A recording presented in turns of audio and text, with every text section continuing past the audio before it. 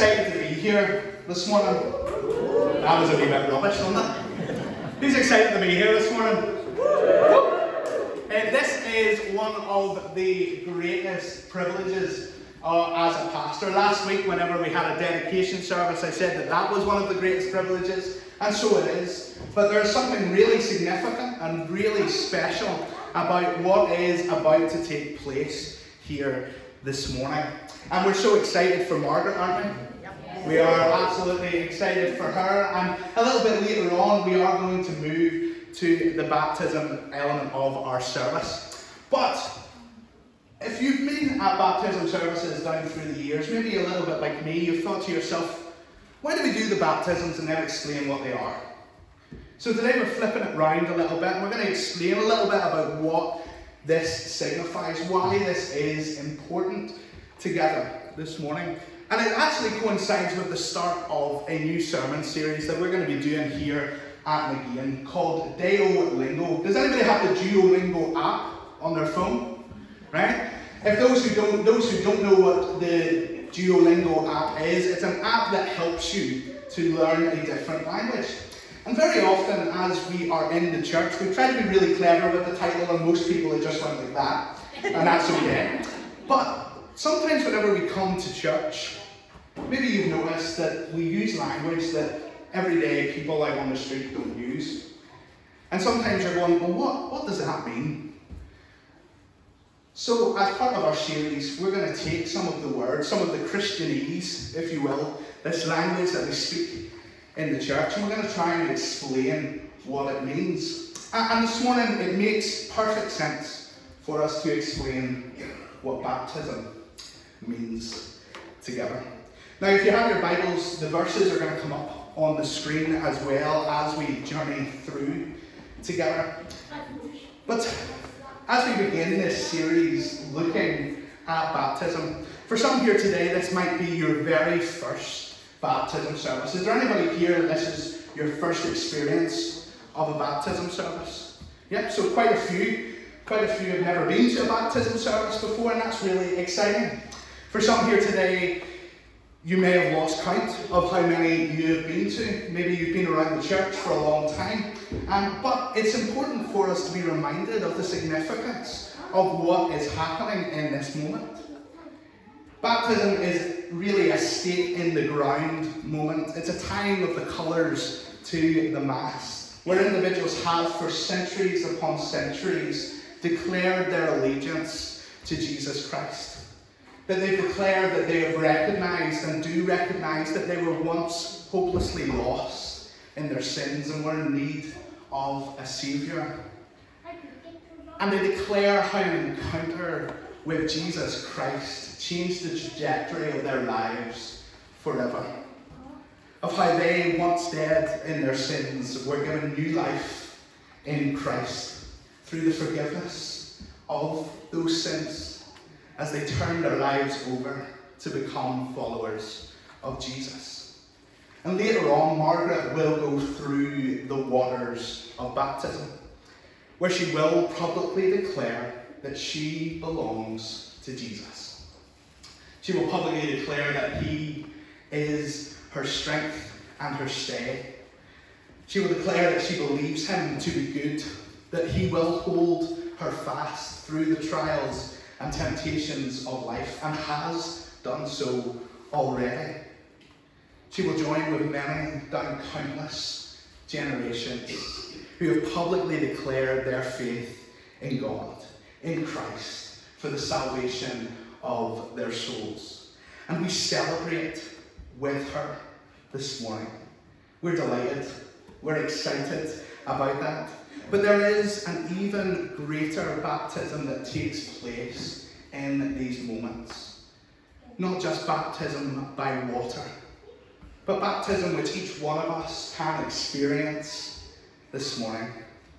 Because when Jesus was on the mountain with his disciples, about to ascend into heaven, some of the last words that he spoke to them are found in Acts chapter 1.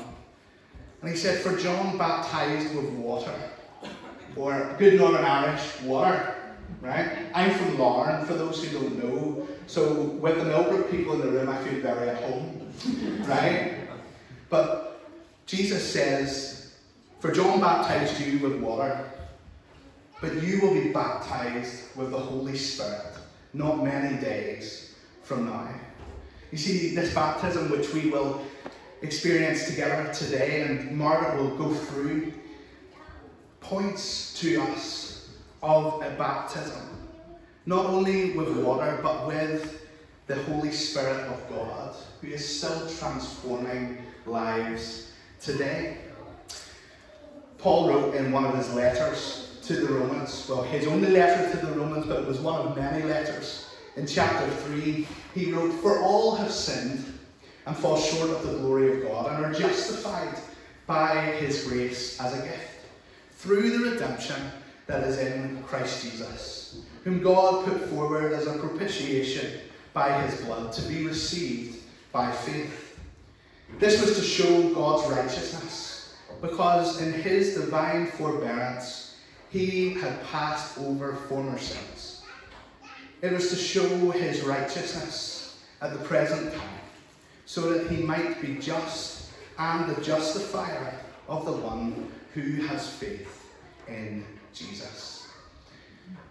The sin of which Paul writes here, it sort of levels the playing field a little bit. It is a reminder for each one of us of our brokenness, no matter how powerful we may be, or no matter how helpless we may feel, no matter how wealthy we are or how poor we may be, no matter how good or how bad we think that we are. We are told that we all are one, that we are sinners in need of saving. This sin not only leaves us as slaves to a destructive way of life for which we were not created to live, but it leaves us, we are told, cut off, separated, estranged from God. And it creates a chasm that is too great for us to cross on our own.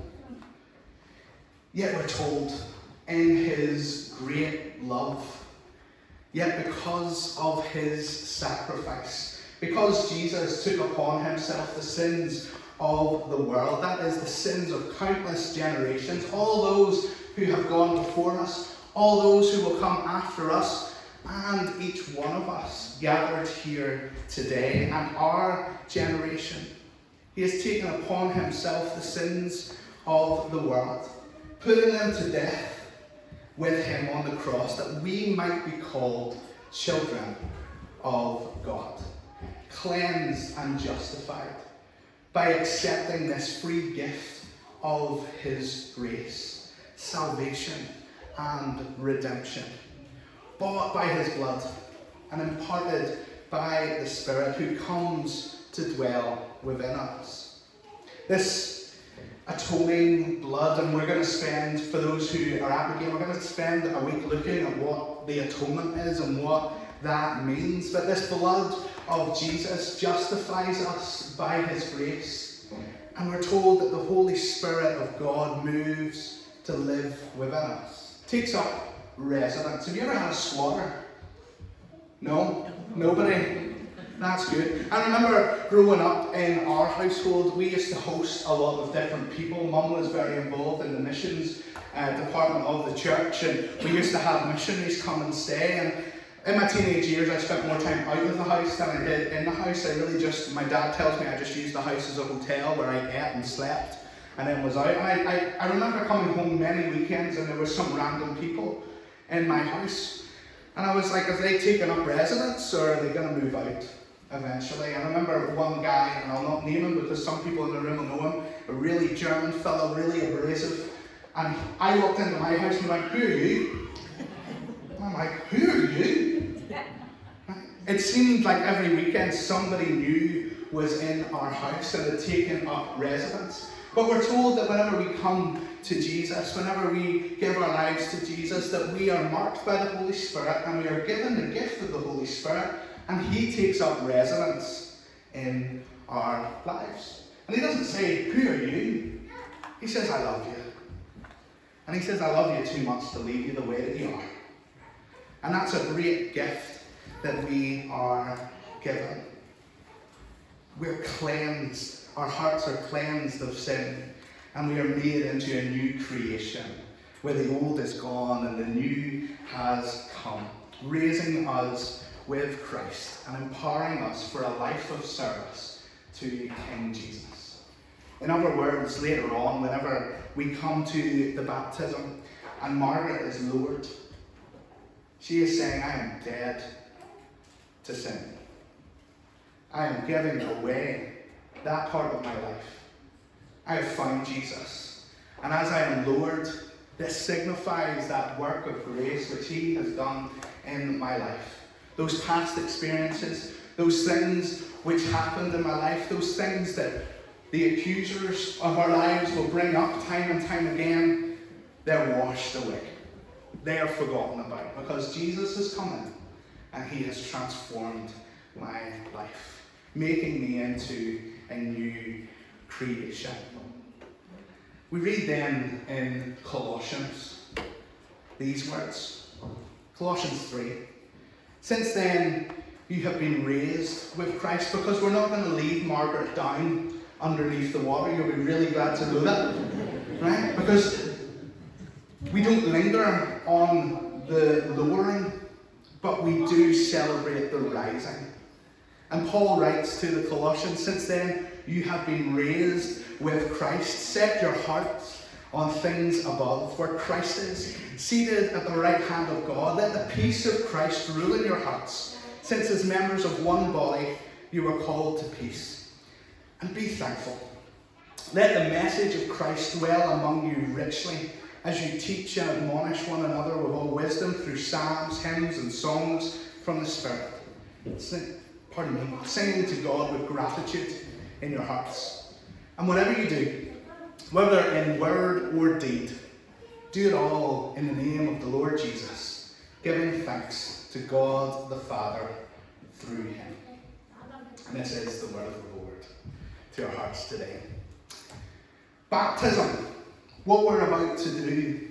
Baptism reminds us that we are not saved by faith to remain in a holy huddle.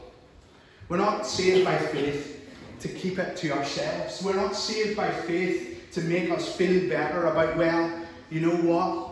I belong to Jesus, and therefore when my time on earth is through, my eternal destiny is secure, and I know where I'm going to go. I know where I'm going. It's not about just that. Rather, we are saved by faith to be like Jesus.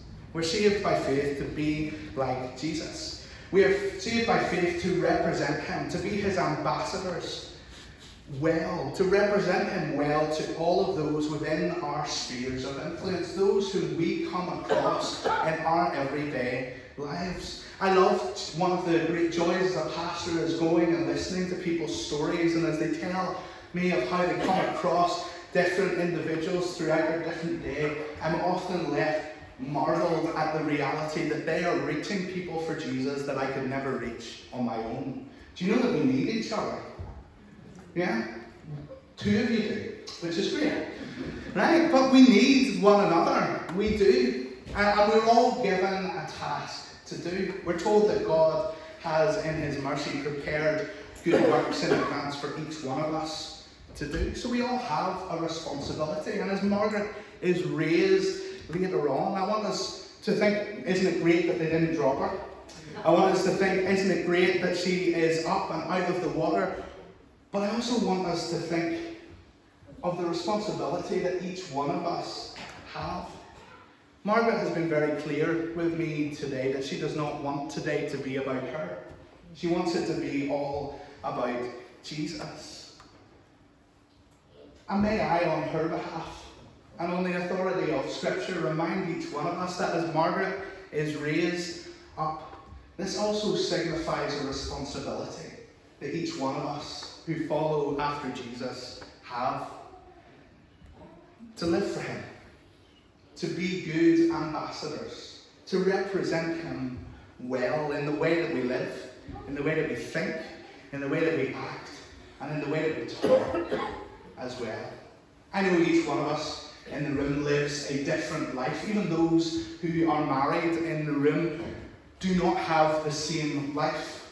You go off and you do things on your own and you meet different people throughout your day. And that's a good thing and that's important.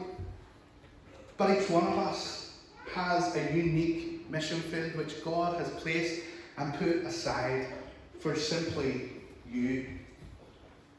Now, I was always told in my preaching class never to use the word you and my preaching teachers here, right? But sometimes it is appropriate. Because each one of us, me and you, us, we have a responsibility.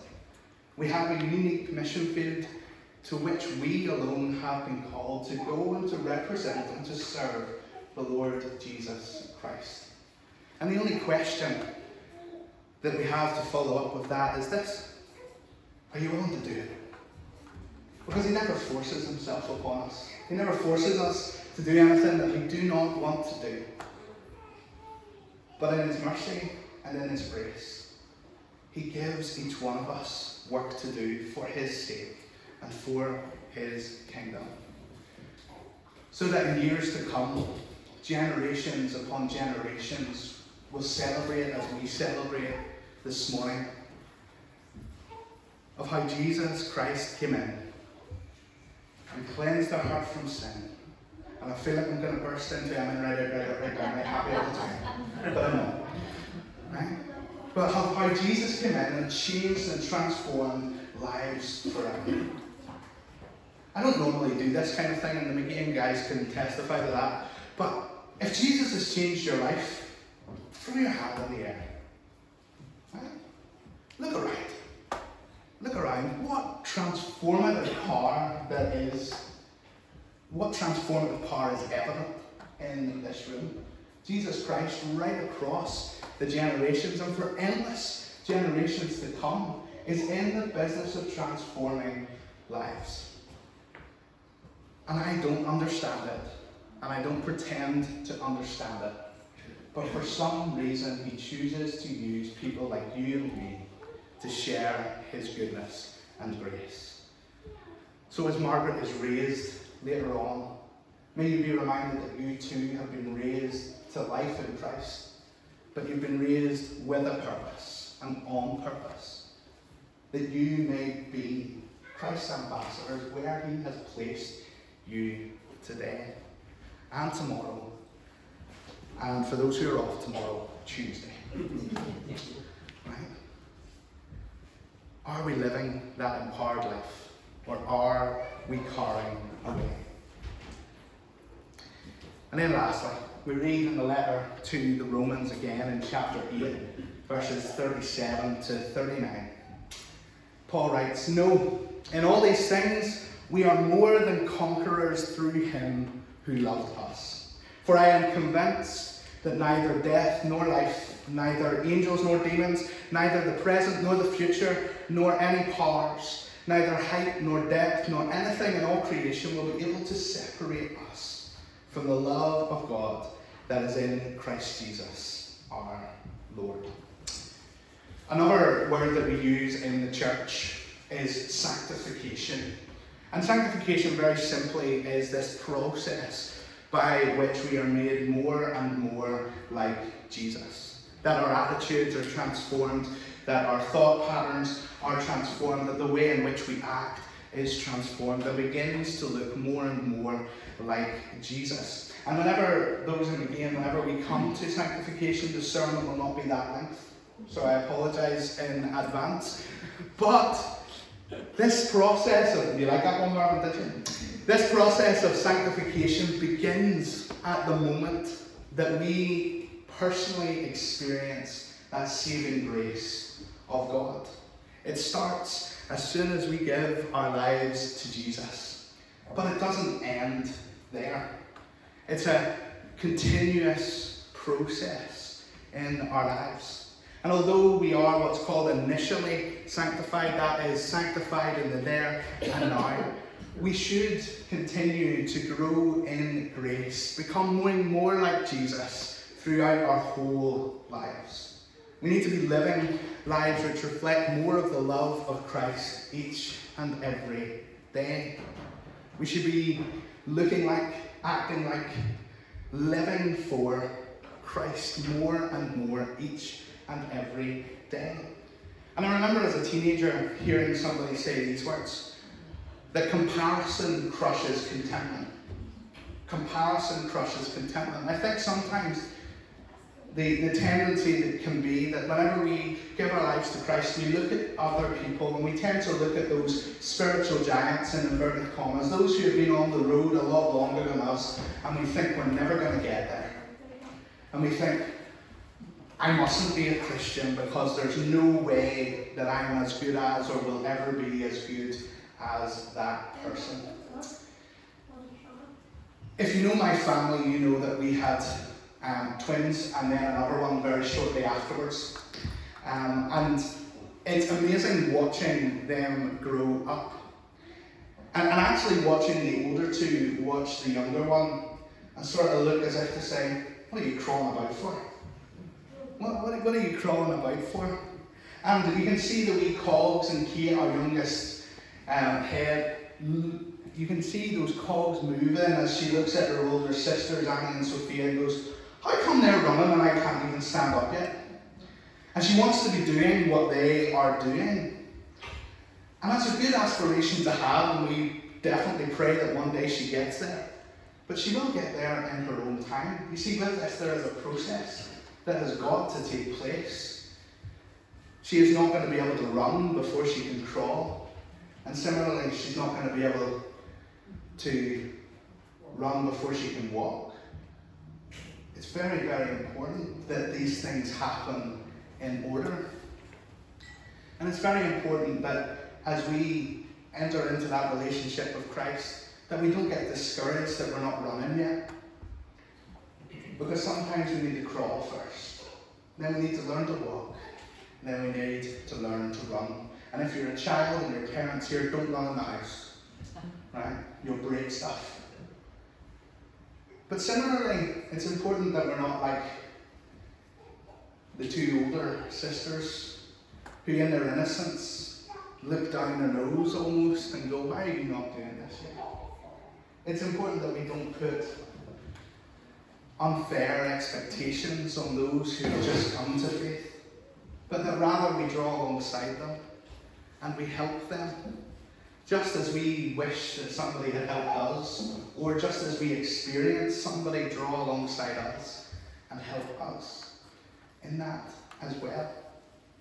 So whether you're new to this whole Christianity thing, whether you've made that plunge yourself, whether you have made that decision to follow Jesus or not, and whether you have been on this road longer than maybe I've been alive, we all have our part to play. That is incredibly important. And it's important that we don't allow comparison to crush our contentment, but it's also important that we don't put unfair expectations on those who are newer to the journey than we are.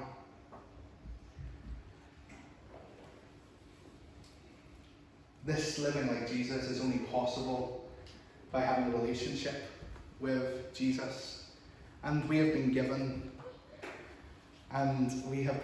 what is called what we call the means of grace, such as prayer, studying the scriptures, fasting, partaking in the communion meal together, going through the waters of baptism, as Margaret will a little later on, and spending time with one another, feeding the hungry, caring for the widow and orphan, clothing those who are naked, telling others about Jesus. The only way that we're going to grow in grace is by exercising the means that we have been given.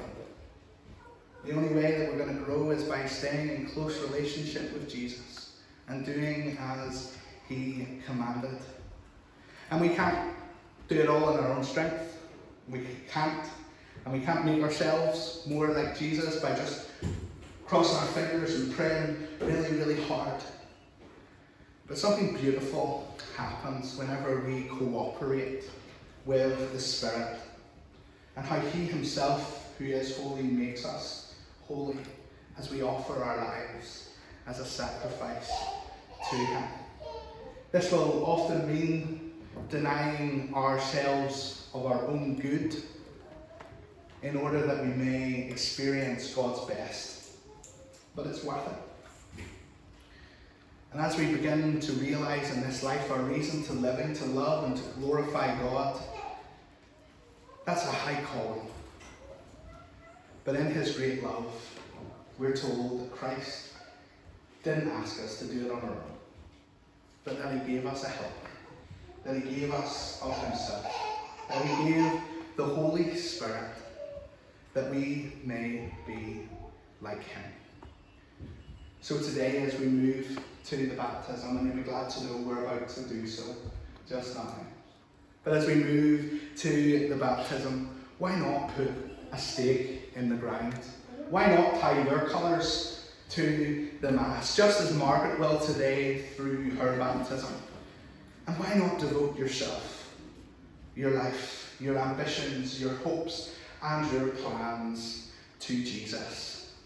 And say, as Paul said, "It is no longer I who live, but Christ who lives in me.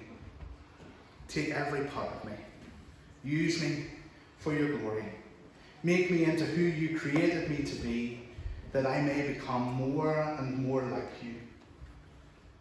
That I may be the person that you have called me to be, so that I can be the person those are without Christ need me to be, as I go and share His goodness and His grace and His mercy with them."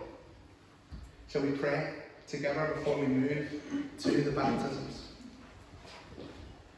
Lord, we praise you today for your goodness and your grace. We thank you for this glorious moment that is about to happen. Glorious because you, by your Spirit, meet us in it, and will meet Margaret in it, as she declares that she has turned her back on her old ways, that she, who was once lost in sin, has been gloriously saved, and will be raised with Christ.